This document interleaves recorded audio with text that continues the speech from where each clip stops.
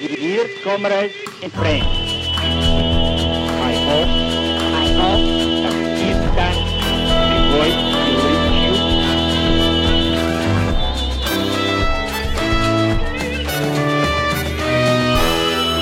you. Welcome to Red Flag Radio. We're recording the show on Indigenous land that was stolen, never ceded, that always was and always will be Aboriginal land.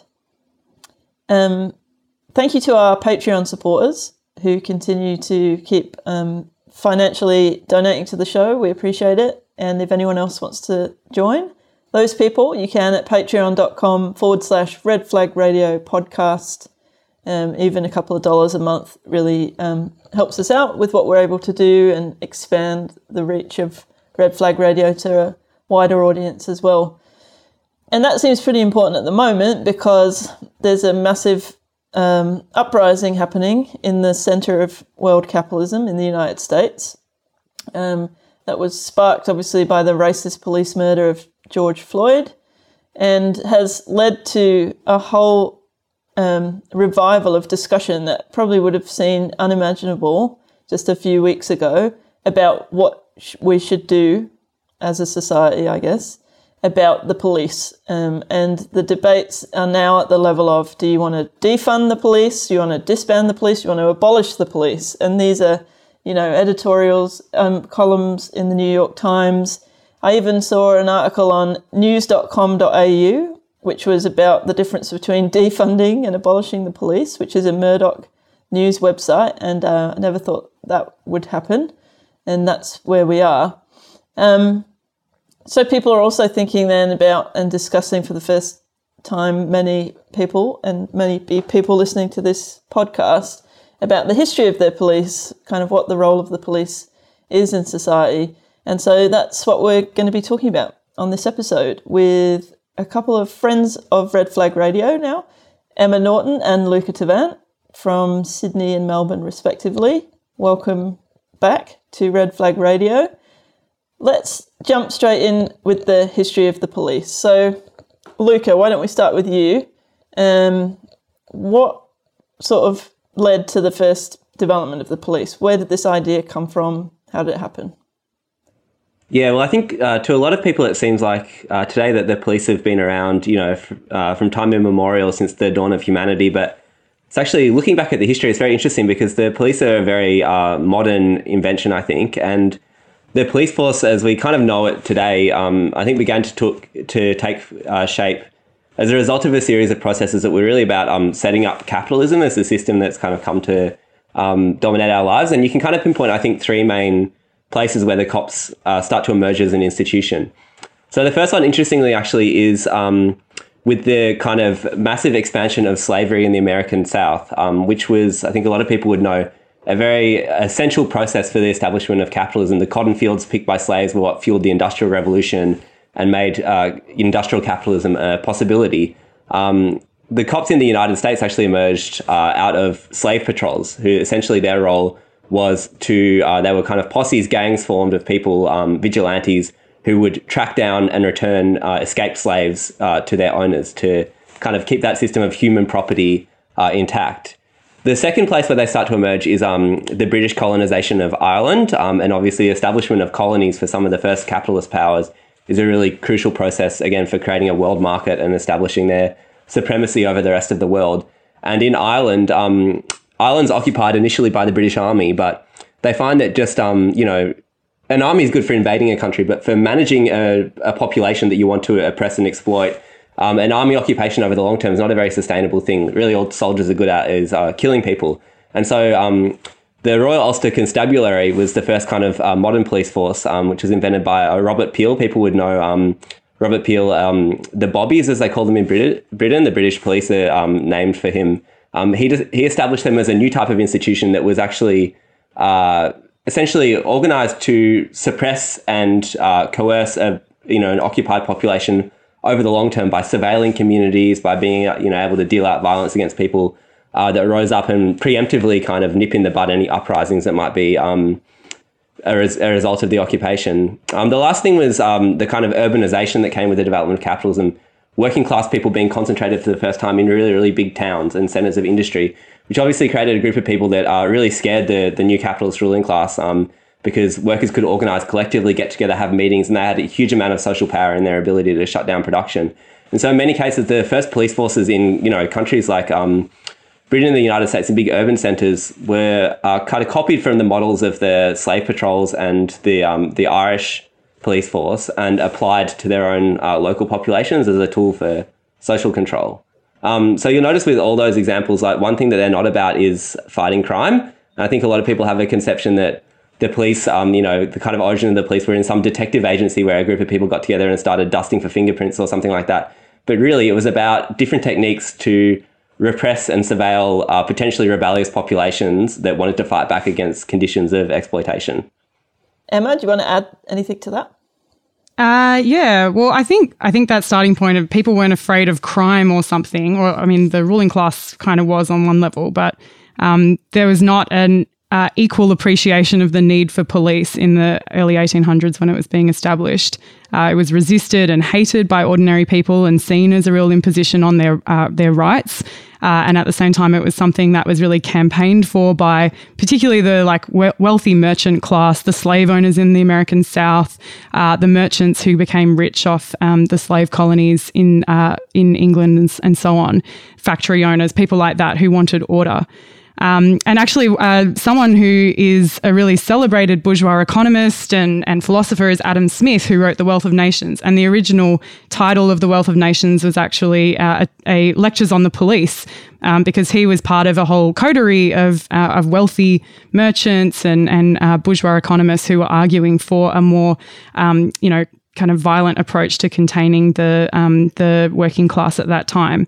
And he said quite famously in that, civil government, so far as it is instituted for the sanctity of property, is in reality instituted for the defence of the rich against the poor. And I think that kind of sums up some of the institutions that came into being at this time, both the police, but also prisons and the courts and so on. So I think a good way of thinking about the police at this time is that they solved a series of problems that the capitalist system had created.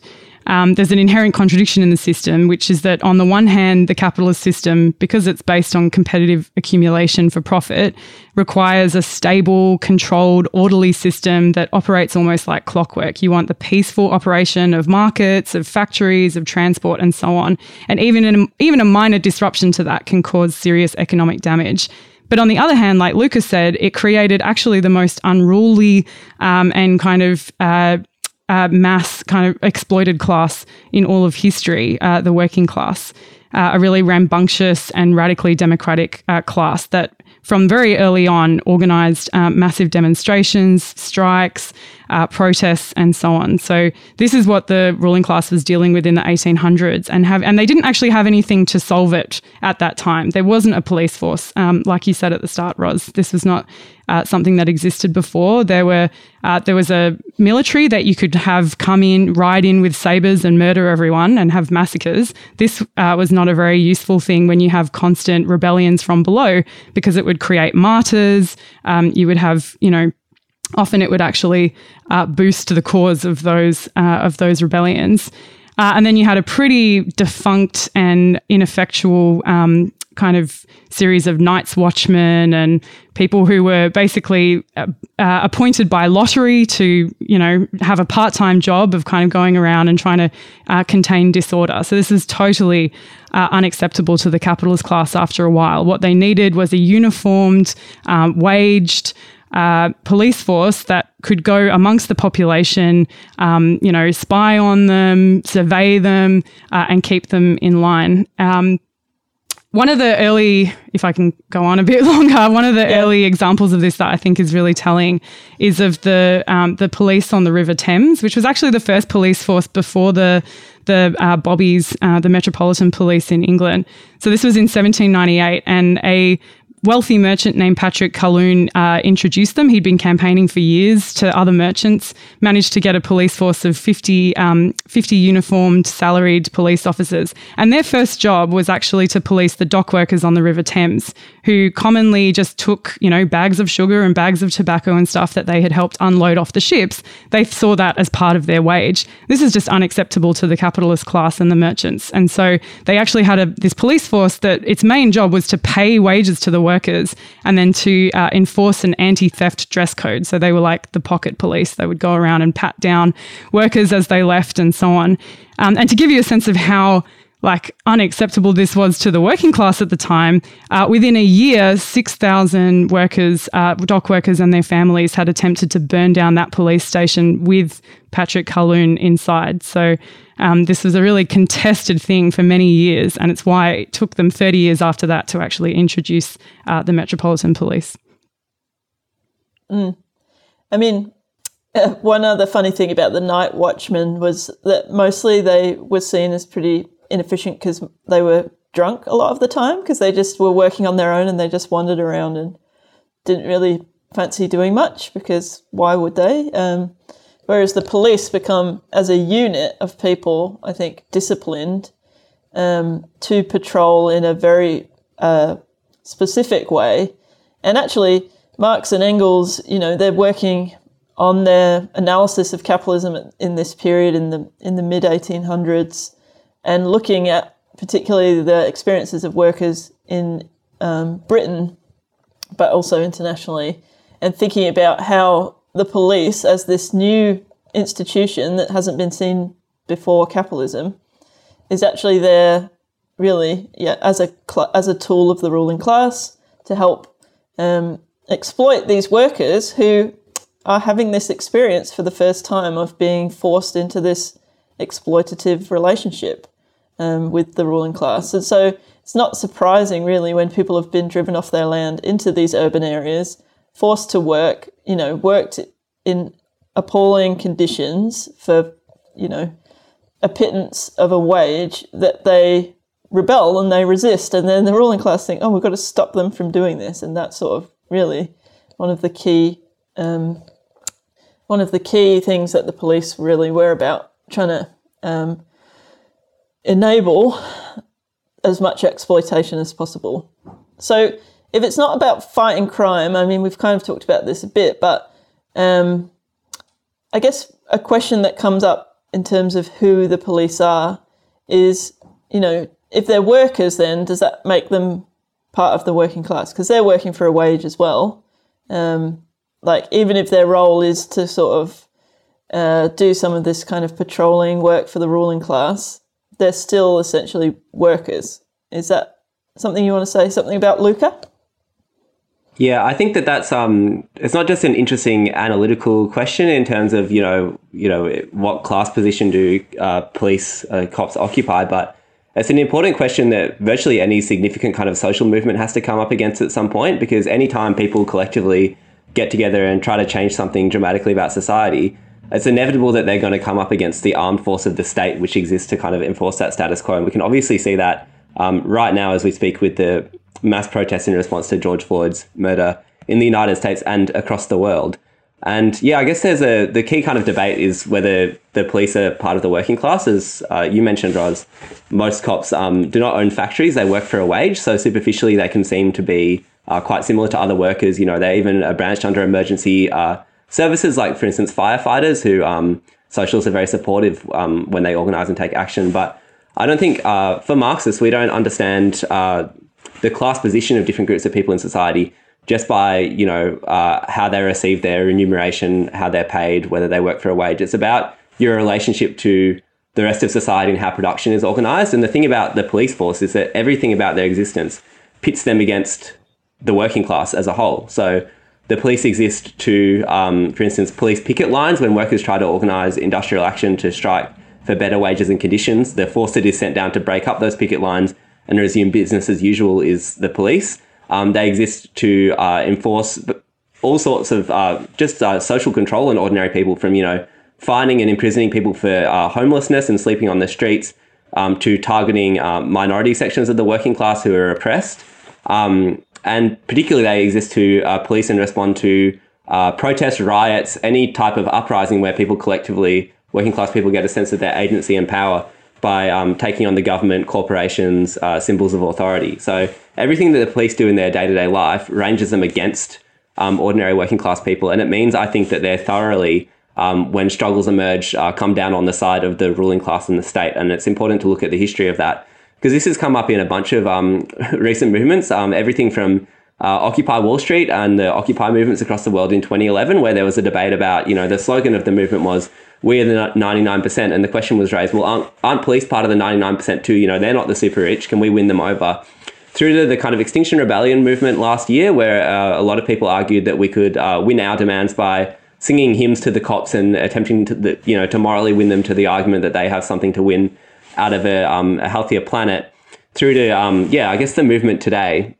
I think it's important to say that the police aren't part of the working class, because there's no serious historical precedent for any significant section of the police force being won over to working class struggle and popular protest. And if our side is not prepared for the fact that they're actually a reactionary obstacle to achieving what we need, then we're less prepared to confront the question of state repression as it comes up.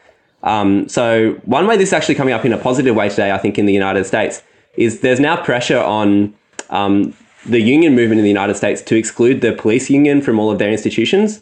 Now, a police union is another thing that can sound like, oh, well, maybe if the cops band together, they could show a bit more solidarity and have some kind of collective agency. But because everything that police do is so reactionary and about kind of intervening in favor of the status quo, police unions, I think, are reactionary institutions as well. You can see that with the head of the police union in Minneapolis, where this all started, Bob Kroll, is one of the country's most prominent Trump supporters, through to the police unions in France, which right as we speak are organising mass protests, the police, for the right to use chokeholds on people that they detain. They're organising protests for the right to brutalise other protesters. So every time the police actually collectively organise, they usually push for things that are about giving themselves more power to brutalise people, more power to repress crowds. So I think it's important to say that, firstly, that we don't think that we can actually win the police to our side in struggles, and we want to treat them as our enemy. And secondly, that police unions and their organisations are not a legitimate part of the workers' movement and the left, and they should be excluded from all the institutions that we organise in. Yeah, I mean, in Australia, we're probably most familiar with the Police Federation when they have their leaders come onto the TV and defend the cops from killing Aboriginal people in custody and so on. Like, that's basically what the police union is there for, is to come out and say, well, it was completely defensible, whatever a despicable racist crime that they carried out that week, And in America as well, I think the police union also play a very political role that is probably less well known, that they donate to particular political candidates' campaigns and so on, and sort of wield a bit of influence in that sense. And particularly, I think, Democrats are often under pressure from the police union and are concerned with the police union kind of condemning them for not caring about law and order and all of that kind of crap.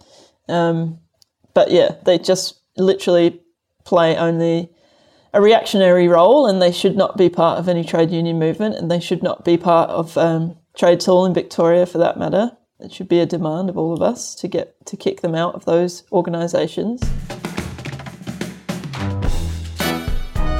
Our comrades across the world. So we've painted a pretty, realistic but negative picture of the police, and it can seem kind of obvious to some people on the left that the police are not our friends. But more mainstream view, I guess, this idea that we need the police for something, or that it's just normal, and it's a really complicated question to kind of think about what you would do if you didn't have the police, that kind of thing. How is it that the police have come to be so normalised that people just think it's a natural thing that we need police and so on? Emma? Well, I mean, I guess it's important to emphasise people didn't accept it at first. And I think as well, whenever whenever there've been uprisings, and they don't necessarily have to be motivated by opposition to the police to begin with, but because the police are there to ultimately to defend the capitalist system and to repress movements against the capitalist system, people can often learn in those periods exactly what the police are actually like, and consciousness can change en masse. And that's what we're seeing right now. But it's not the first time in history that, you know, hundreds of thousands or millions of people have realized the kind of, or started to realize the kind of role that the police play in society. Even in Britain in 1984, the miners' strike gave people a real rude awakening there about the role of the police, because they were so brutal in opposition to this, to the workers' movement then. So, but I think there's a whole series of things that have, over the centuries, in, you know, every country, meant that the police become, to some extent, accepted. So first of all, there's like a whole series of ideological things. So the invention of criminology, on the one hand, which is, you know, supposedly this science of the criminal mind, was really used to justify policing in a whole series of ways. So you can, essentially, it's a way of trying to paint a picture of the good, honest citizen, you know, a good worker who's quiet, unquestioning and lawful, and obeys all of the rules of society, versus a minority of terrible criminals who are there to, you know, upset and destroy the kind of peace of society. And I think that's really used to discipline the entire working class, the entire population. Because, you know, you're taught to fear this tiny criminal minority. You're taught to fear becoming, you know, a member of that criminal minority as well, if you dare to break any of the rules. And of course, that is all massively racially charged as well, because from the very beginning, criminology was supposedly this, like I said, a science of the mind, and it went very easily along with the racist kind of supposed science and phrenology of the time as well, to say that, you know, Africans or Black people in general, the darker races, are more likely to commit crimes and to be disobedient and so on. So, and I think in a lot of ways that kind of ideology of criminology has helped to justify what the police do, because if there's this horrible minority in society that is out to ruin everything, the kind of enemy within, then it justifies having a police force often be quite brutal and often actually dispense with their own laws and, you know, terrorize this particular population supposedly to keep the peace for the rest of us. Whereas I think obviously the role that actually plays is to discipline the entire population and to enforce a really unequal system. Yeah, I'll leave it there. And I think that eugenics basically and criminology go hand in hand, like as pseudoscience, really. That idea that there's a natural inclination towards criminality, and that is connected with race, even things like gender expression, sexuality in the early years of criminology. You know, I remember preparing for a session I did at Marxism a few years ago with Vicky Roach, who's a Aboriginal activist, abolitionist, and one of the things I read about the criminalisation of women in particular was the sort of a description of a criminal woman was always like manly looking and this kind of thing, that it goes hand in hand with all of the other kind of prejudices in society, and that's certainly true. And you know, all of the cop shows, like there are so many crime dramas. Basically, it's like half of everything on TV is a crime drama, which gives the idea that crime is everywhere. Like there's all these psychopaths and murderers and all of that, particularly people you don't know, and that just can't help but create the sense that that is a real thing. Some people are criminal and all of that kind of stuff. So it takes a lot of ideology really on the part of the ruling class and their particular tools, including the media, to keep on reminding people basically that you can't trust your neighbour, and that fits again with the breaking down of solidarity. So I guess the antidote to that is struggle. And Luca, you want to say something about kind of where people break with these ideas as they are now, is not because of some education program. it's because of the experience of sort of mass struggle?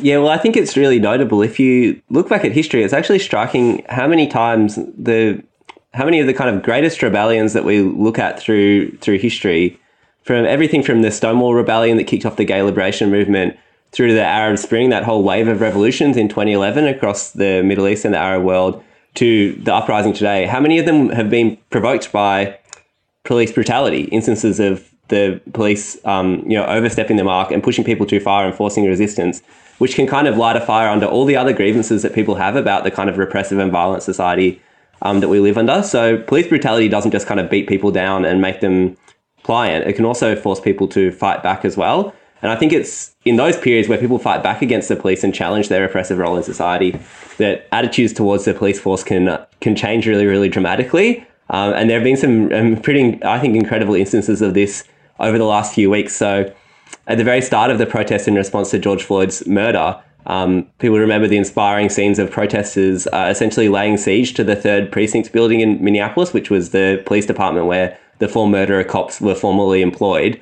They laid siege to it and then they burnt it down. And then I thought the most remarkable thing was they carried out an opinion poll about a week later and found that 54% of Americans supported burning down the police station. This is one of the countries quite like the one that we live in, Australia, where society's just saturated with pro-cop propaganda. But when people start to fight back and say, actually, we're not going to take this, this is not normal, we're not going to accept the brutalization of whole communities, wholesale mass murder by the state, people can actually start to challenge the normalization of that stuff. And there's all these other little victories that are kind of coming along with it that show that people's ideas about the police are changing.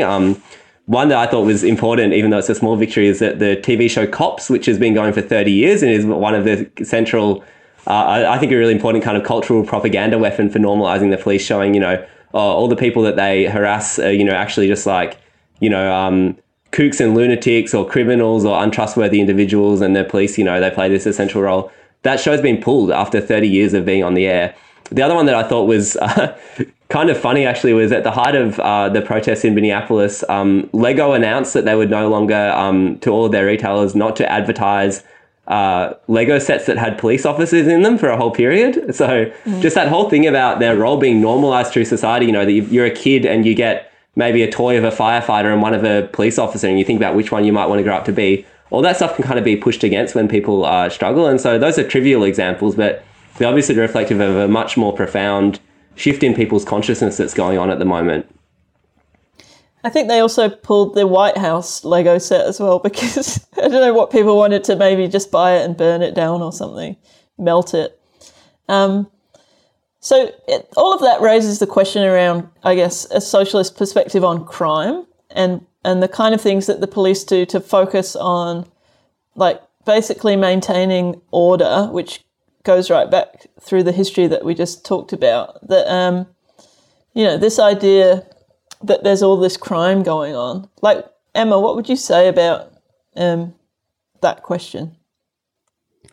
Well, I think a neat starting point is to say that the number of police and the amount of funding the police gets and any alterations really to police has virtually nothing to do with the supposed crime rate. And that's well documented. You can follow throughout history the crime rate in any country, and rarely does that have anything to do with the numbers of police or the funding the police receive. Usually the funding that the police receives has a lot more to do with the kind of level of class struggle or rebellion in society. So I think that tells you something. But in terms of crime, I think what is considered a crime in our society is important to talk about. The law itself has this interesting separation between criminal law, which really is basically any laws that poor people commit, and corporate and civil proceedings, so corporate law.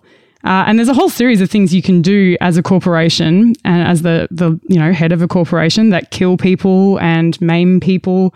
You think of industrial murder or the horrific injuries that workers often receive at work. The horrific war crimes of states against other countries and against their populations. None of these things fall under the banner of criminal law. They either are perfectly fine and go unpunished, as with, you know, the crimes of the US in Iraq and Afghanistan, for example, or they fall under the banner of corporate law. And so they're sort of, no one really is punished for that. Maybe there's a fine involved or something, but the individuals who made these decisions are never punished. Meanwhile, if you steal something as a poor person, you will be tried usually under criminal law. And the punishments for those crimes are, you know, imprisonment and often quite serious attacks on the liberties of the individuals involved. So there's already from the very outset a separation between, I think, the crimes of the poor and the crimes of the elite and the rich, if they're even considered crimes at all. And it's interesting to say as well that the police they completely ignore all of those crimes and misdemeanors basically carried out by the rich and powerful. There's not like a wing of the police force that goes around the headquarters of BHP and makes sure that they're treating their workers right. There's not a section of the police force that's dedicated to cracking down on the use of cocaine and prostitution in Sydney Harbour, for example, because that's all pretty much done by rich people. Whereas there's the over-policing of Indigenous communities and working class communities across the country. And, you know, this is the same in country after country. So I think the role of the police and the role of criminal law is really to enforce property relations and to enforce the dictates of capitalism on the poor. Mm. And even in those cases where, you know, and a hell of a lot of policing ends up being about alcohol and drugs, so it's not about then looking after those people who may be on the streets and drinking or using drugs or whatever. It's to like bash the shit out of them and remind people of the fact that they have to behave in these orderly ways in society. So that's just the vast majority of what police do, which is how they become brutalised themselves and kind of unreformable, I think, in that institution. Luca, do you want to talk about this question as well in terms of crime and the kind of crimes that the police themselves commit? I think that's a good question because it's often a retort that socialists will get when we say that we don't think that police should exist. You'll get the kind of question of, well, who are you going to call at 2 a.m. when someone's breaking into your house? I think it's worth kind of having a bit of a balance sheet about like who are really committing the kind of greatest crimes against individuals in this society. One thing that I found quite extraordinary doing this readings is if you're talking about being the victim of violent crimes, murder. So in the United States, statistically, if you're going to be unfortunate enough to be murdered by a stranger, there's actually a 1 in 3 chance that the person that's murdered you is a police officer. So disproportionately, the people that you should actually be worried about are not the shadowy figure kind of looming outside your bedroom window, but, you know, highly armed police officers who can break into your house and shoot you at any moment. And that's why it's quite unsurprising when you listen to interviews, I think, with a lot of people who are participating in the protests in the United States at the moment and arguing for the abolition of the police. When they're asked, well, you know, who are you going to call when you're in danger?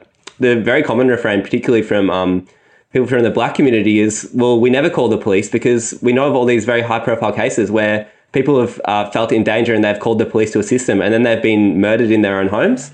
So they're the people really to watch out for if you're worried about violent crimes being committed against your person. When it comes to theft of property as well, socialists, we often argue, I guess, that capitalism is based on a form of legalized theft, which is exploitation, the fact that we're all systematically underpaid for the work we do.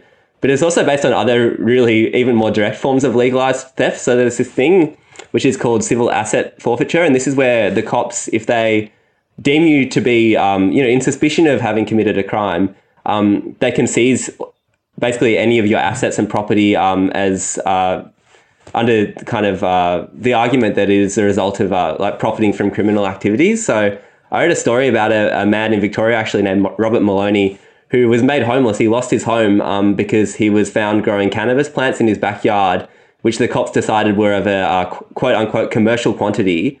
He was growing to smoke himself, and they seized the house that he built with his own hands 30 years ago and tossed him out onto the street. That's a pretty common thing. In the United States, the stats are even more shocking, I think. It turns out that the amount of property that is stolen by the police in the form of asset forfeiture actually outweighs all other forms of theft, burglary, carjacking, all these sorts of things. So the cops actually steal more than the supposed criminals do. And in a lot of cases, the value of this stuff that they confiscate, it doesn't even just go kind of like back into the treasury or into the general pool of resources. The police department that has seized the property, that's their property now. So there's a whole system by which they're incentivized to essentially go around looting communities, taking people's money, taking their homes, taking their cars, auctioning them off so that they have more money to buy riot gear and assault rifles. So it's a pretty obscene state of affairs. But yeah, if you're murdered, there's a pretty high chance that it's a police officer that's murdered you. And if you're stolen from, there's a pretty high chance that it was a cop that stole your property. Yeah. If I can just jump in, one of the arguments until recently against the police, one of the only things you would ever hear against them, in TV shows and stuff, was that obviously there's some bad apples and some police precincts might be really corrupt. And I think that idea of corruption, even the word, like as though there's something foreign that's infiltrated the police and kind of corrupted them is interesting, because basically I think every police precinct ever is corrupt, partly for the reasons that Lucas said, but also these are people who have immense discretionary power over the rest of the population. They basically get to decide whether or not to arrest people, what to charge them with, whether or not to even approach them at all. They're essentially, an armed gang who get to roam the streets and do whatever they want, and they can't really be questioned by the rest of the population. So I think for that reason, they're really elbow deep in not just murder, not just stealing, property from people, but also the professional criminal underworld, like organized drugs and other forms of organized crime. I just think these organized networks could not exist and could not continue without not just the tacit support, but actually the help and organization of the police, who really facilitate the illegal drug trades and make lucrative profits off all of it. So like some drug bosses, can pay off cops and operate relatively unmolested, and the cops can then go and arrest and intimidate their competition. So there's a whole layer of what Marxists might call the lumpen bourgeoisie, the kind of underground capitalists who, because of the particular trade they're involved in, have to operate semi-illegally or illegally, that are helped and aided and abetted by the police. I don't think there's any other way they could possibly operate, really. And that all kind of is just, while it's frowned upon and, not really talked about, it's part of just how every functioning capitalist economy works.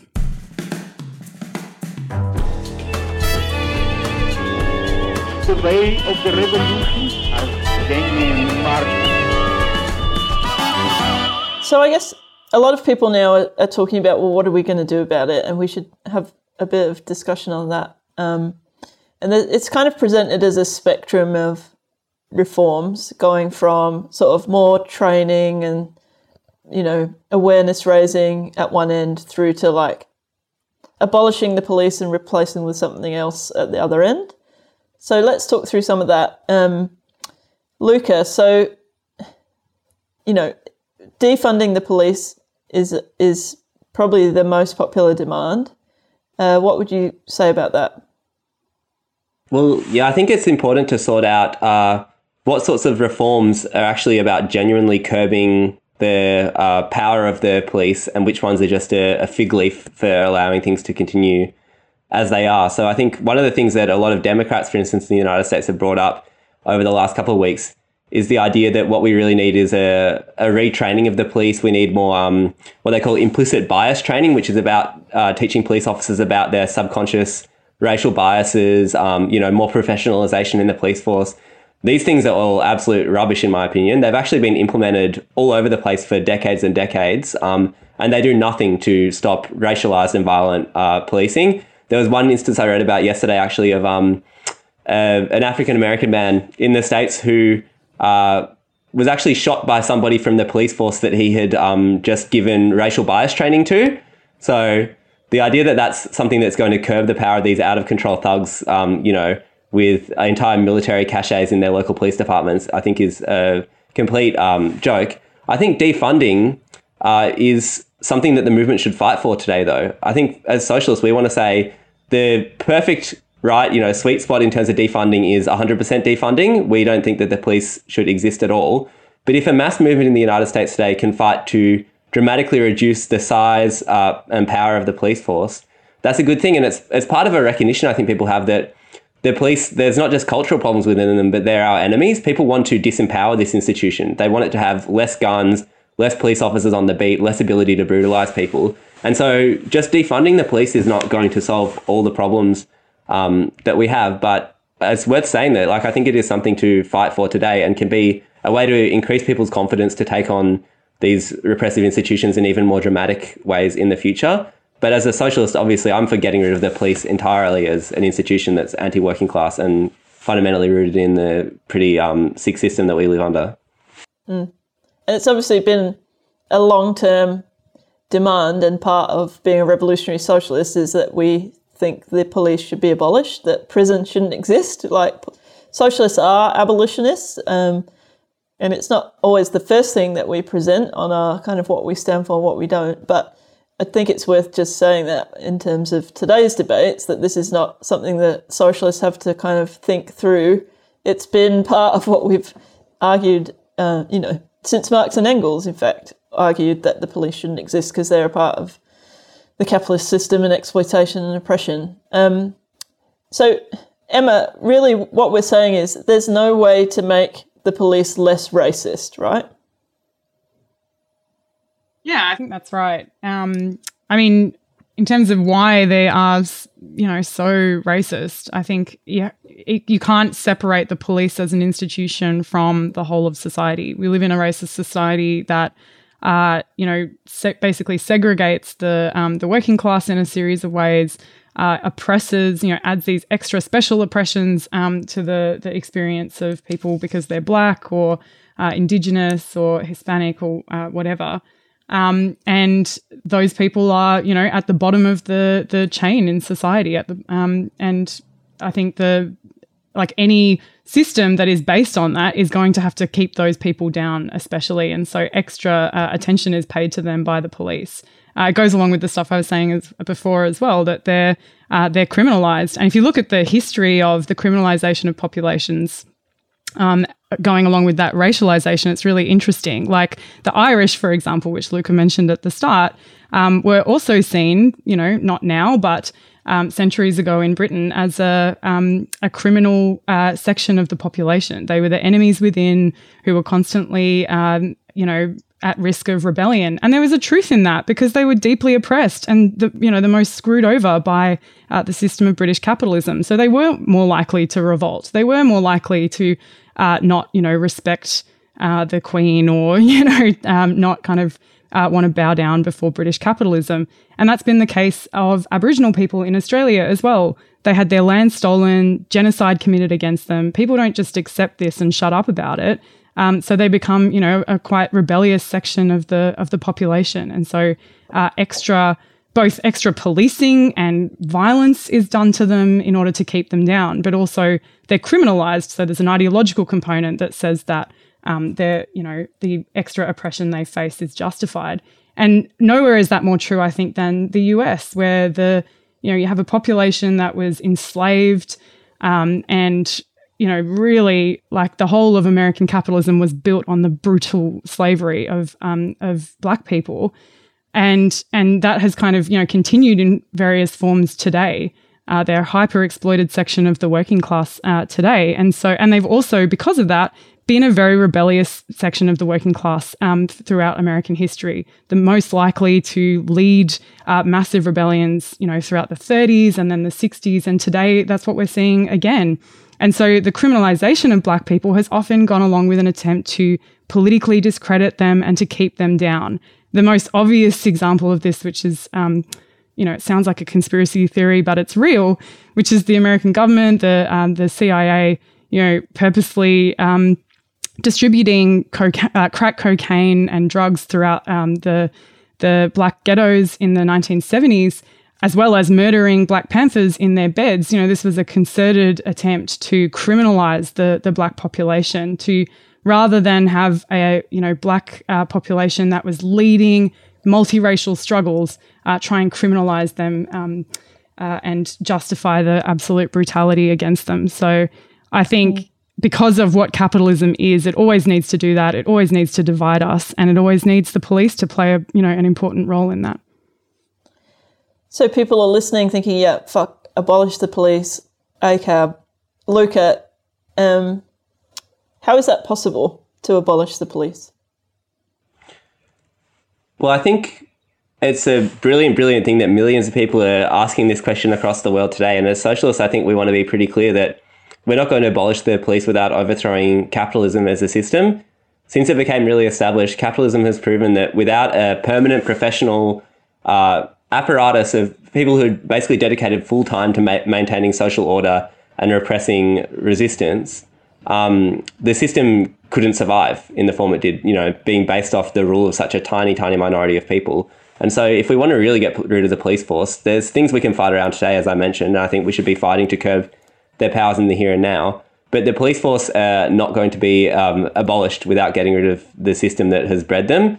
I think that's important because there have already been some, I think, quite tricky PR attempts by local governments in the United States to pretend that they are abolishing the police force. So people might have seen in the news that in response to the protests recently, the Minneapolis City Council announced that they were abolishing their police department. What that really meant is that they want to look into calling it something else. But the idea that they're going to get rid of this institution that is essential to maintaining social order whilst the power is still in the hands of the capitalist state and the capitalist class, is quite utopian, I think. So as revolutionary socialists, I think we want to argue that it's possible to live in a world without police, a world where we can actually organize ourselves collectively without a small group of people standing above us wielding violence over us. But that means that we want to transform everything about the way that society is organized. We want to create a society that doesn't have a need for those sorts of institutions because it's one where we actually work collectively, where people aren't alienated, where people aren't exploited, that doesn't require just huge amounts of violence every single day to keep itself ticking along. Yeah. Emma, do you want to say something about that? Because I reckon we should finish here with sort of like the positive vision of, a society that doesn't need the police. Yeah, well, I think a society that doesn't need the police is one that is classless, that's run by the vast majority, everyone in society collectively and democratically. One where people don't want for anything. People don't go hungry just because they can't afford to buy food, where people aren't homeless, which, by the way, it's basically illegal to be homeless and to, sleep outside a shop or whatever in most countries on earth, where, no, that never happens, because I think the vast majority of crimes supposed crimes that are punished in our society are ones of ordinary people, poor people, and they're crimes against the ruling class. They're crimes against property, basically. Or they're victimless crimes like, drug use, which often is really, I think, associated with people's alienation from each other. So I think a society where ordinary people run their own lives collectively could be one where, people are able to discipline each other and make sure that, there's not all this horrible antisocial behavior. But it's also one where I don't think there would be any need for antisocial behavior or for mistreating each other. And there wouldn't be a class of people that needs to lord it over everybody else and needs a violent police force in order to do that. So I absolutely think that's possible, but I think it means not just fighting for the abolition of the police. And I agree with Luca that there's a lot of reforms we can win along the way, and people are already winning them in America, which is incredible.